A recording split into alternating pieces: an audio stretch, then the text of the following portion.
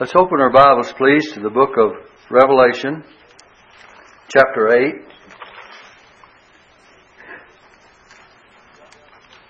And we got down to verse 5.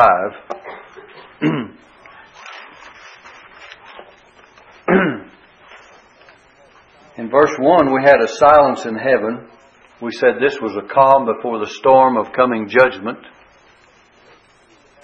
In verse 2, we have the seven angels that were ready to blow the seven trumpets and bring these seven messages of judgment that were about to come upon the earth.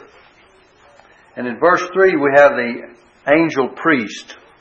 And we believe, most people believe, that to be the Lord Jesus Christ. And we gave you four references, 7:2, 8:3, 10:1, and 18:1, where you have other visions of Christ Himself, or the fact that He is active in all of these things that take place in the book of Revelation. And we dealt with the third verse that had to do with the prayers of the saints offered up as sweet incense. And no one but Christ can be our great high priest. In verse 4 it says much the same, continues the thought of the incense. And in verse 5 it says, "And the angel took the censer and filled it with fire of the altar and cast it into the earth," a fire symbolical of judgment and also these other things. And so it's judgment upon the earth, and there were voices and thunderings and lightnings and an earthquake. And all of this represents God bringing judgment in various forms upon the earth. This is during the tribulation period. The saints of God of this day and age are already with the Lord in heaven. And so here you have this scene in heaven and these judgments coming upon the earth. And they begin to be unloosed at the sounding of these trumpets. These seven trumpets. Then later we'll have the last three of these trumpets carry with them a great intensity of judgment. And we'll see that in the last verse of this chapter. And then we get into seven vials or bowls of wrath that will come in later on. So there's 7, 7, 7. We have a lot of sevens in this book, symbolical of perfection or completion. And as we had the seven spirits of God, indicating earlier the perfection of Christ and the Spirit of God, we have now the seven judgments, speaking of the completeness of the judgments of God upon the earth, that will come upon the earth. During the tribulation period, the saints of God are already gone. The tribulation has begun in chapter 6, verse 1, and Jesus opened the first seal of the scroll to open up and reveal what was going to take place and what is future after the church age. All of this is after the church age. From chapter 6 at least, well, from chapter 4 on, but chapter 4 and 5 have to do with the glorified saints and the scene before the throne of God. But chapter 6 begins the judgments. All the way through to chapter 19, we have judgments coming upon the earth. It's good if you get a kind of a foreview of these things and realize that John has all of these things exposed to him as he opens all these seals. And he has to write about and understand each and every one of these things that are given to him. So, to say that they're all in chronological order, we cannot say that. It's just like if you and I have a story to tell about 4 or 5 different things, we might be telling one part of the story and we say, well, now, this ties in with this part of the story. So we tie in another part of the story, and then we come back to this first part we're talking about, and we intermingle all of those things of the 4 or 5 stories that we're telling at one time. And that's what John is doing here. He's not saying this happened and then this happened and this happened and this happened. Though we do have a sequence of the angels sounding their trumpets, we don't see that there's an end to what takes place, because it continues throughout the tribulation period, these things that we're talking about. Even though the announcement or the message comes through the sounding of the trumpet, and certain things happen when the trumpets sound, but there's a continuation of judgments all the way through. Now then, let's pick up with verse 6. It says, "And the seven angels which had the seven trumpets prepared themselves to sound." After this great silence, now is the time for the storm to come. The time of silence and calm before the storm we saw in verse 1, didn't we? But now is the time for these judgments to begin. And in verse 7 it says, "The first angel sounded." He sounded his trumpet. "And there followed hail and fire mingled with blood. And they were cast upon the earth. And the third part of the trees was burnt up. And all the green grass was burnt up." Now this is a parallel with the seventh plague on Egypt back in the book of Exodus. If you turn to Exodus chapter 9, let me turn and read it for you. Exodus chapter 9, beginning with verse 18.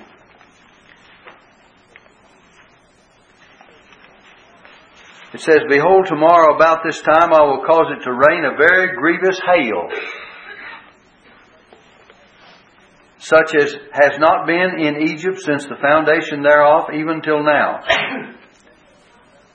It says, Send therefore now, and gather thy cattle, and all thou hast in the field, for upon every man and beast which shall be found in the field, and shall not be brought home, the hail shall come down upon them, and they shall die. He that feared the word of the Lord among the servants of Pharaoh made his servants and his cattle to flee into the houses. And he that regarded not the word of the Lord," the man that feared the word of the Lord took precaution, didn't he?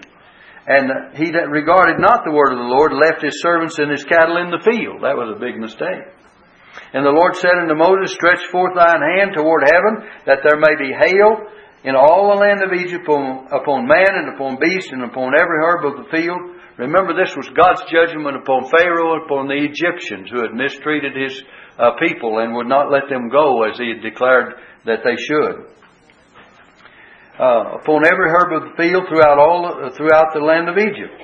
Verse 23, "And Moses stretched forth his rod toward heaven, and the Lord sent thunder and hail, and the fire ran along upon the ground. And the Lord rained hail upon the land of Egypt, so that there was hail and fire mingled with the hail, very grievous, such as there was none like it in all the land of Egypt since it became a nation.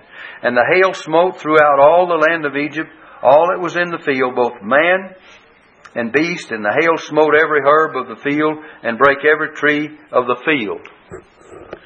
Now then, verse 26 is very important. It says, "Only in the land of Goshen, where the children of Israel were, was there no hail." I like that last verse. You know what it means? It means that God sent His protection upon His own children in the midst of this catastrophe, in the midst of this tragedy. It meant that He distinguished between His own and those who were not His own. God has even this day made a distinction between His people and those who are not His people. Remember, Jesus in His great high priestly prayer in John chapter 17 made a distinction. And you know what He said in John chapter 17? Jesus said, "I pray not for the world." Listen, He died for the world, didn't He? "I pray not for the world, but for those that Thou hast given me out of the world." So He made a distinction between those that were not yet saved and those that were already saved. And back there He made a distinction. We could go on and read other of the judgments that came upon Pharaoh, upon the children of Israel. One of them, that the children of Israel had light in their dwellings when God sent darkness upon Pharaoh and upon all the land, and there was a great darkness. And there were 10 plagues of judgment that were sent. But back in Revelation, hold your place where we're studying, please. But in Revelation chapter 8 and verse 7, we find that this hail and fire mingle with blood, and they were cast upon the earth, and the third part of the trees was burned up, and all green grass was burned up.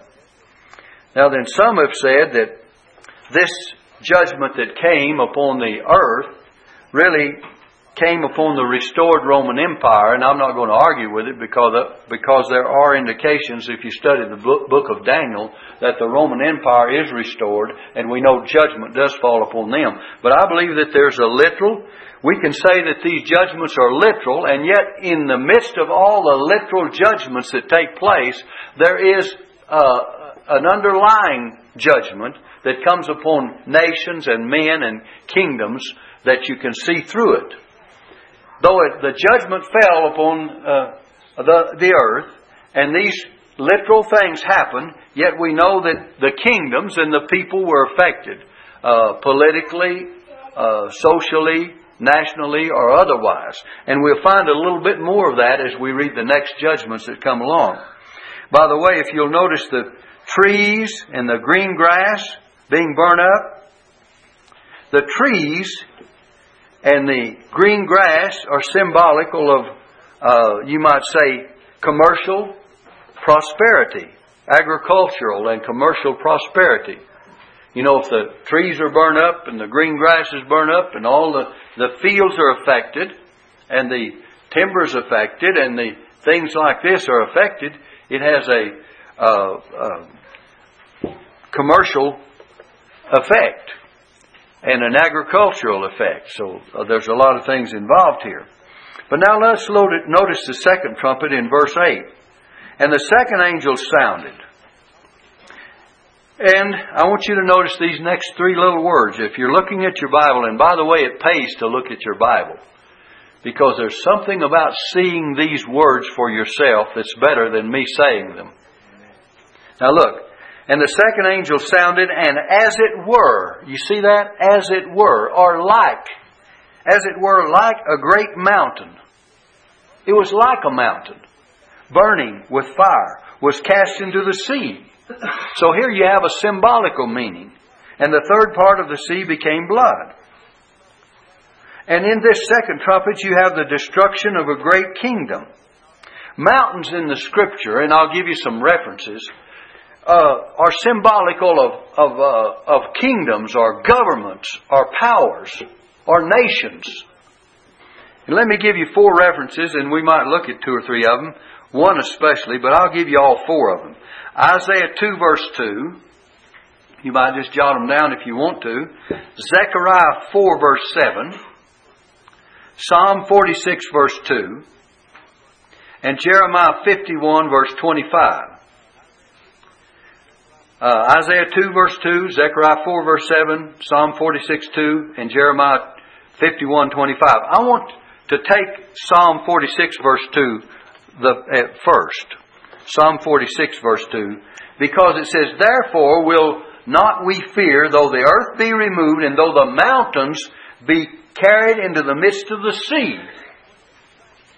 So, when these tragedies, the reason I cited this verse first is because that you and I, as God's children, when there are great upheavals of the universe, or if there are upheavals of governments, as we'll see the mountain represents in a moment, whatever, we do not need to fear. It says, "Though the waters thereof roar and be troubled, though the mountains shake with a great swelling thereof, there is a river, the streams whereof shall make glad the city of God, the holy place of the tabernacles of the Most High. God is in the midst of her, she shall not be moved." And we could go on.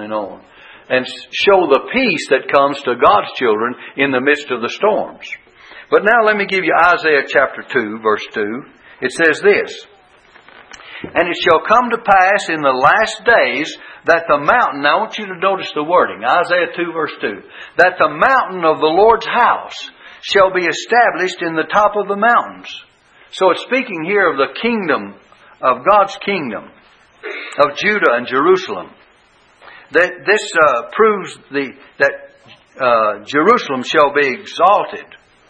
The exalted status of Jerusalem. Settling all international controversies. If we read verses 2 and 3, it says, "The mountain of the Lord's house shall be established in the top of the mountains," verse 2, "and shall be exalted above the hills. The smaller nations, and all nations shall flow into it, and many people shall go and say, Come ye, and let us go up to the mountain of the Lord. See, the mountain of the Lord, to the house of the God of Jacob. This is Jerusalem being exalted above other places. And He will teach us of His ways, and we will walk in His paths. For out of Zion shall go forth the law. See, governments and cities and nations have laws. And out of Zion shall go forth the law, and the word of the Lord from Jerusalem. So it'll be God's law. But I want you to get the thought of the mountain. Now then, if you come to Zechariah 4 verse 7, I'll give you this one. It says, Who art thou, O great mountain, before Zerubbabel? It's speaking in those days, in the book of Zechariah, of the mountain as a kingdom. Who art thou, O great mountain, before Zerubbabel? Thou shalt become a plain. And you could go on and read. But then the last and one I believe is the most direct reference that you have is not Isaiah, but Jeremiah 51 verse 25. If you don't have any of the others, though they have a great deal of meaning, and there are many more, but especially remember Jeremiah 51 verse 25. And let me give you that one. Jeremiah 51 verse 25. It says, Behold, I am against thee, O destroying mountain, saith the Lord, which destroyeth all the earth. Or this nation, or this kingdom. Babylon here is indicated back in Jeremiah. And by the way, the Babylon of the future is indicated in the book of Revelation. So you have a real connection. But here it says, Behold, I am against thee, O destroying mountain, saith the Lord, which destroyeth all the earth, and I will stretch out mine hand upon thee, and roll thee down from the rocks, and will make thee a burnt mountain. Isn't that what it says in Revelation chapter 8 and verse 8? And the second angel sounded, and as it were a great mountain burning with fire was cast into the sea, and the third part of the sea became blood.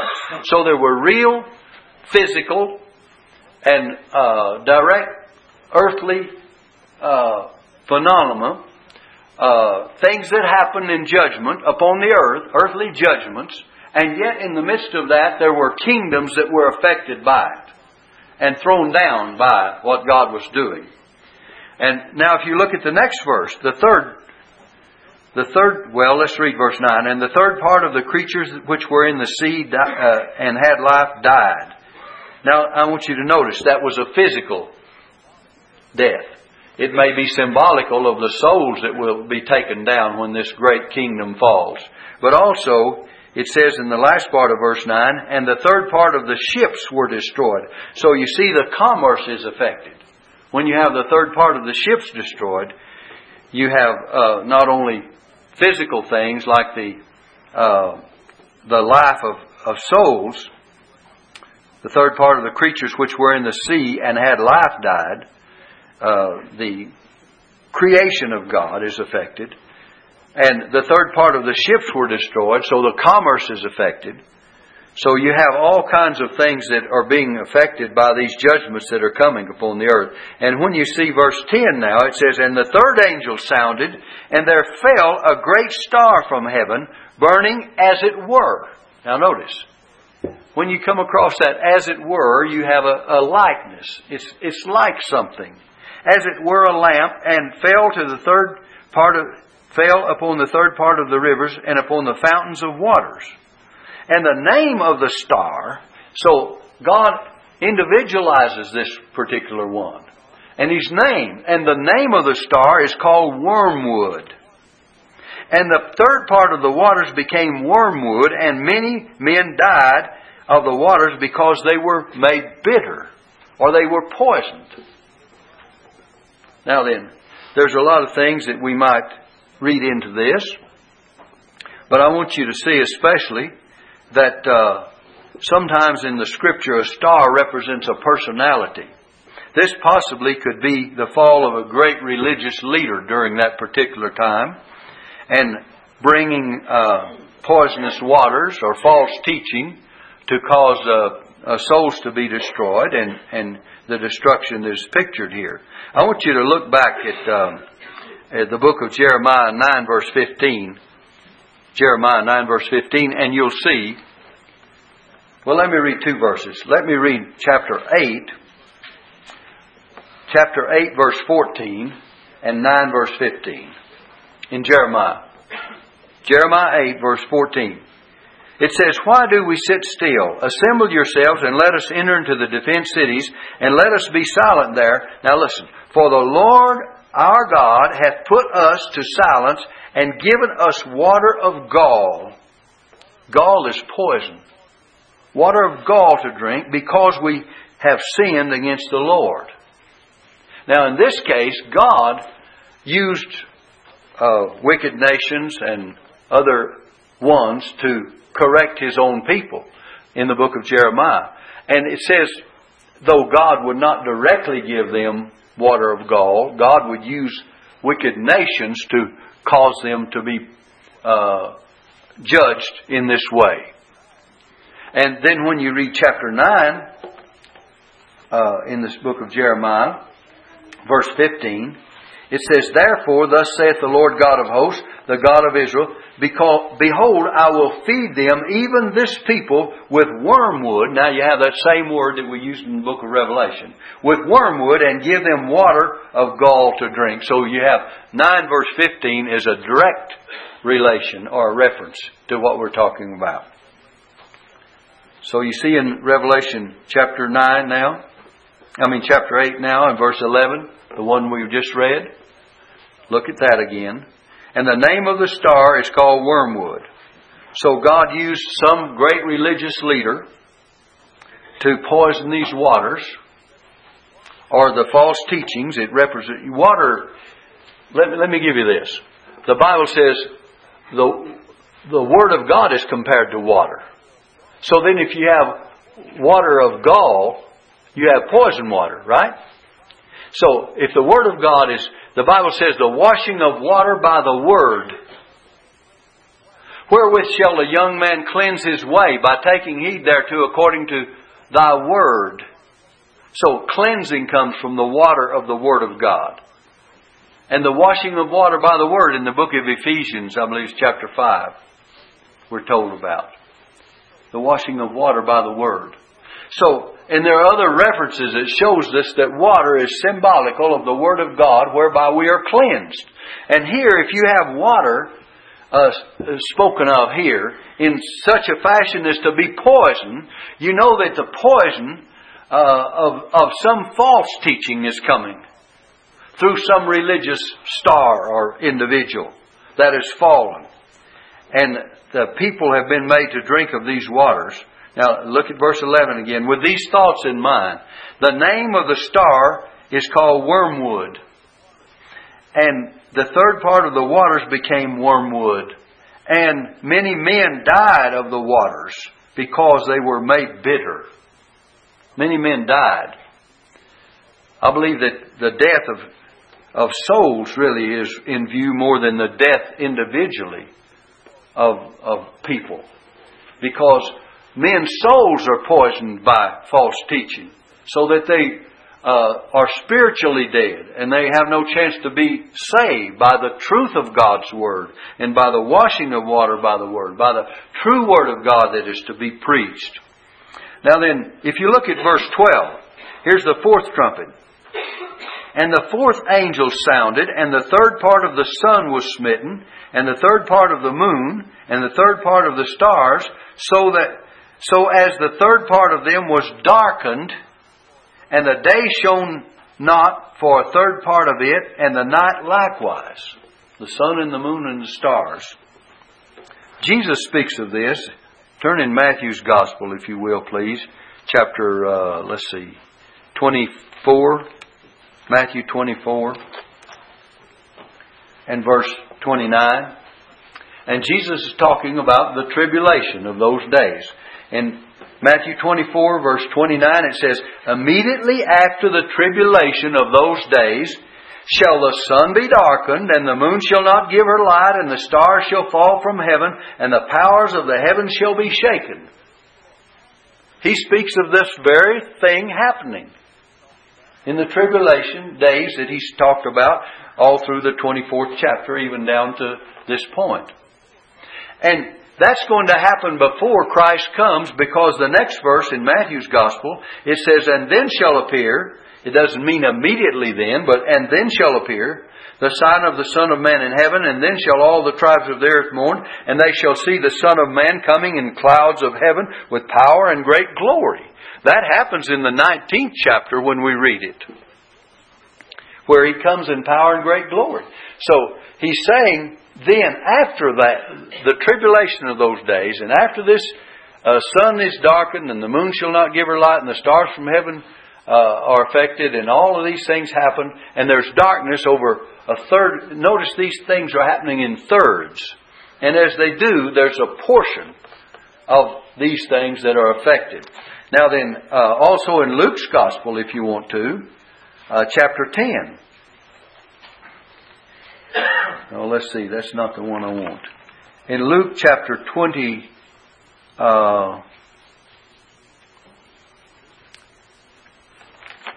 Luke chapter 22, verses 25 through 28. Let's get that section. And Jesus is talking about the same thing. He says, and there shall be signs in the sun. Luke 22, I beg your pardon. It's Luke 21.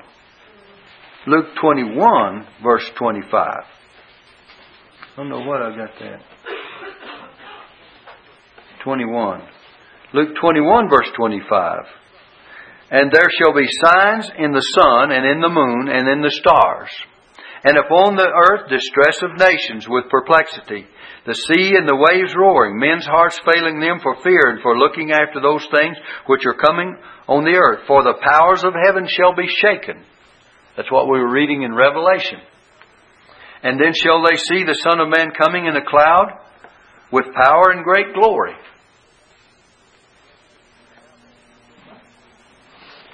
Now then, if you go back to Revelation chapter 8, again, let's look at that verse. Verse 12. And I've got to correct that. It's Luke 21 instead of Luke 22. Luke 21, verse 25 through 28. Now look in Revelation, back in our text, hold your place where we're studying. Verse 12.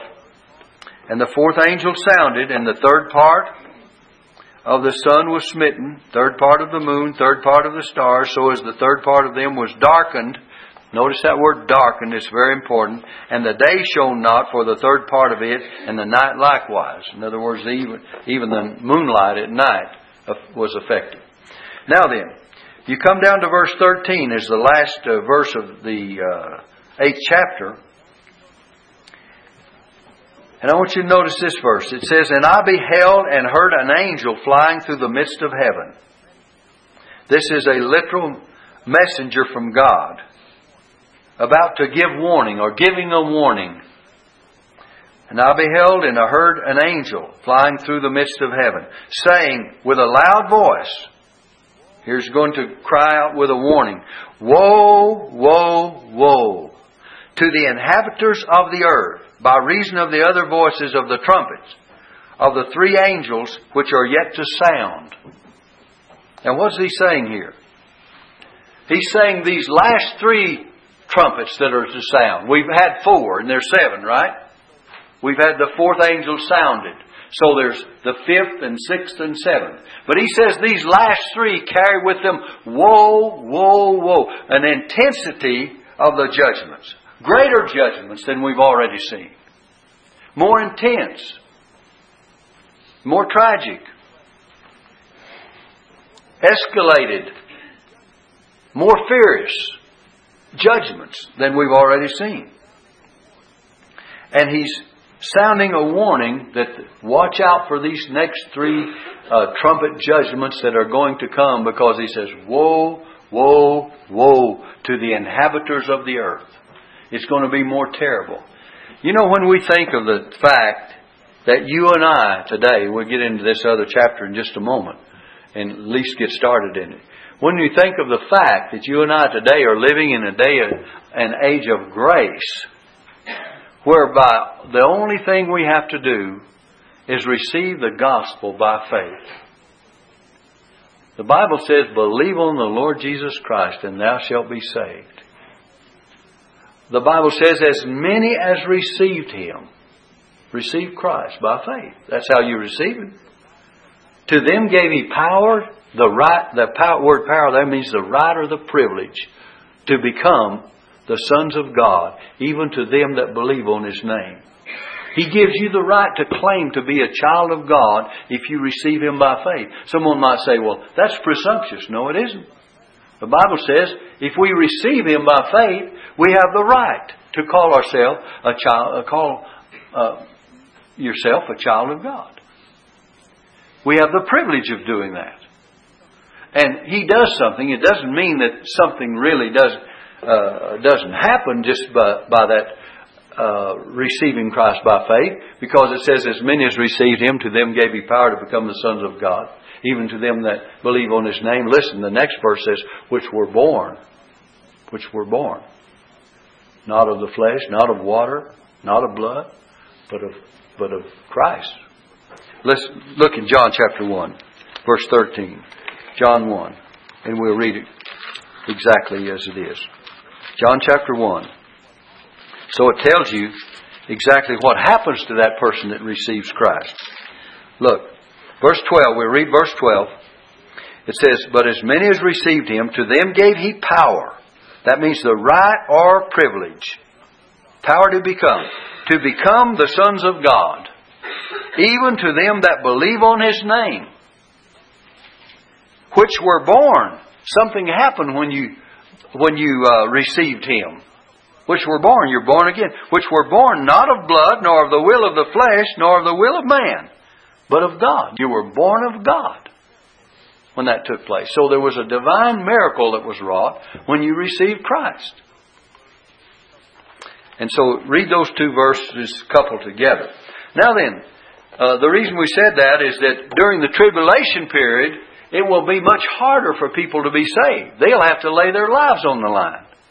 I mean, if they're going to be saved, we read in our last lesson, or I think our last lesson, we pointed out the saved multitude of both Jews and Gentiles, and their souls were seen under the altar in heaven.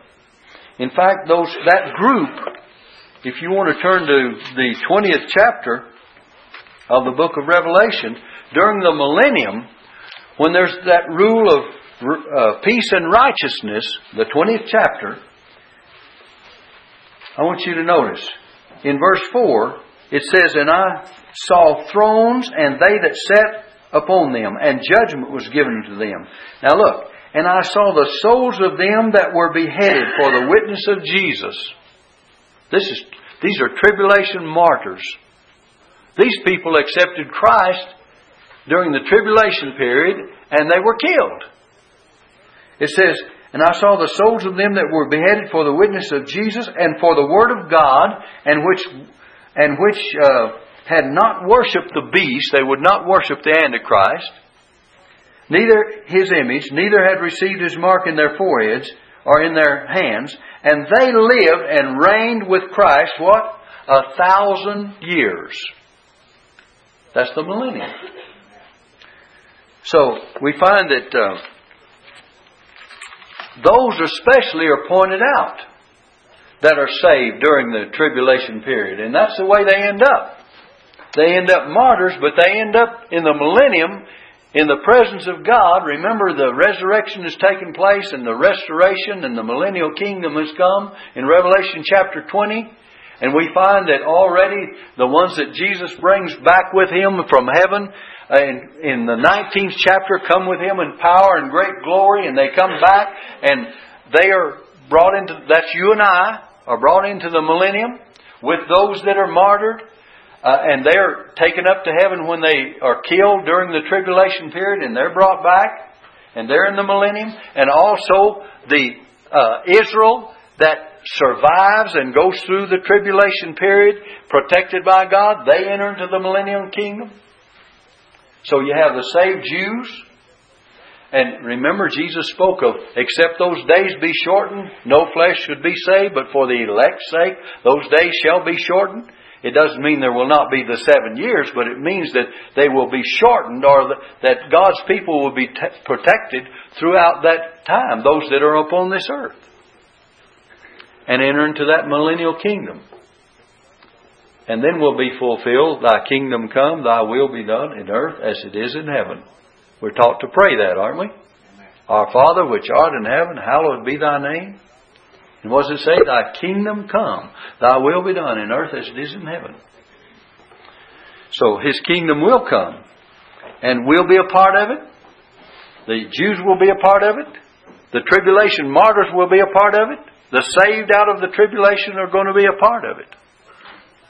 And they will live and reign with Christ, what? 1,000 years. By the way, there are other things that we need to point out in Revelation chapter 20 that proves that those that are resurrected of this day and age of grace will be there too.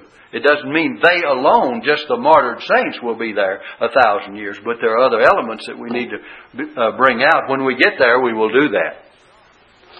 See, I'm doing kind of like John was telling you. The stories, aren't I? Trying to tell you the story, the whole story, with all these different facets of truth. And when we talk about certain individuals that are saved during the tribulation, I have to go over there in the 20th chapter when you come to the millennium to show that that's where they are.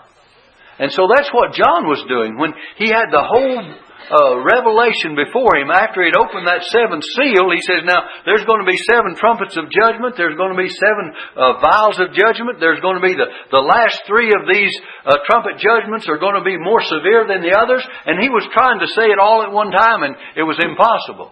So he had to deal with them as he came along with them. And now we're going to look at that 9th chapter, if you will. Verse 1. The 9th chapter and verse 1. It says, and the 5th angel sounded. Now under the 5th angel, what does happen? Under the 5th angel, things become more bitter and more woe, woe, woe. When this 5th angel sounds, this 5th trumpet is sounded. When the 5th angel and the 5th angel sounded, and I saw a star fall from heaven to the earth, and to him was given the key of the bottomless pit. I'll read verse 2 and then we'll come back. And he opened the bottomless pit, and there arose smoke out of the pit, and smoke of a great, as the smoke of a great furnace, and the sun and the air were darkened by reason of the smoke of the pit. Now this likely refers to Satan, or Lucifer, which means, Lucifer means brightness or morning star. Now we're going to have to go slower as we deal with this, because there are so many things that need to be brought out. Jesus Himself said in Luke chapter 10 verse 18, look at Luke 10 verse 18. He says this, and He said unto them, I beheld Satan as lightning fall from heaven. This star, as lightning or a star fall from heaven. Back in the Old Testament, we find other references. In Isaiah 14, verse 12, it says, how art thou fallen from heaven, O Lucifer? You have Lucifer mentioned. Son of the morning, or day star. Isn't it peculiar that Satan even tries to claim the same names? Jesus is the bright and morning star. And Satan claims he's the morning star too.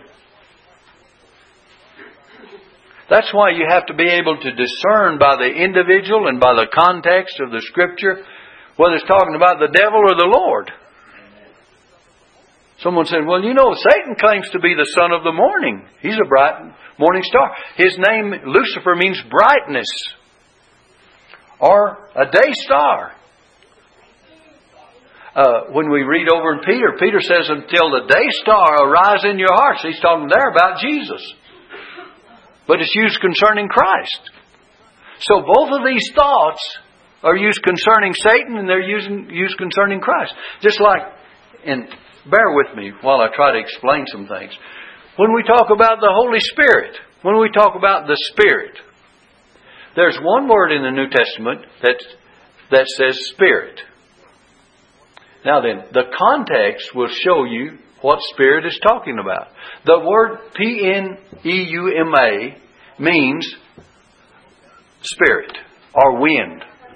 Okay? It's used in the New Testament of the Spirit of man. We use a little letter, lowercase. We don't use a capital. Holy Spirit, we use the capital, don't we, for Spirit. The Bible says the spirit of demons. The Bible says the spirit of man. All of these come from the same word. And the context and the meaning of it shows you who it's referring to. But it's all the same word. And just like this day star, or brightness, or morning star, Jesus is the bright and morning star. But the devil claims that too. And it's used concerning him too. Lucifer means old day star. But you have to discern who it's talking about. And we know that in this case, in the book of Revelation, chapter 9 and verse 1, that it would have to be speaking of an evil power and not a good power. This star. The fifth angel sounded, and I saw a star fall from heaven unto the earth, and to him was given the key of the bottomless pit. God permits him to have it. If you want two passages of Scripture of Lucifer, the devil that tries to exalt himself, let me go ahead and read what we have, and let me give you the two, and then I'll continue to read in the book of Isaiah. But Isaiah 14:12 and Ezekiel 28, verses 11 through 19. You find it Isaiah 14 and Ezekiel 28. That's two passages you can find it very definitely about. But let me give you this quickly, and I will close because we won't have time to go any further. But in the book of Isaiah, where we were reading, let's read verse 12 and on down and see what the devil did in order to bring about this fall. In verse 12, it says, "How art thou fallen from heaven, O Lucifer, son of the morning?" Or O day star. The marginal reference says day star. "How art thou cut down to the ground, which didst weaken the nations? For thou hast said in thine heart, I will ascend into heaven. I will exalt my throne above the stars of God." He wanted to be better than God, exalt himself above God. "I will sit also upon the mount of the congregation in the sides of the north. I will ascend above the heights of the clouds. I will be like the Most High." See, his purpose was to be like God and to usurp the throne of God. And it says, "Yet thou shalt be brought down to hell, to the side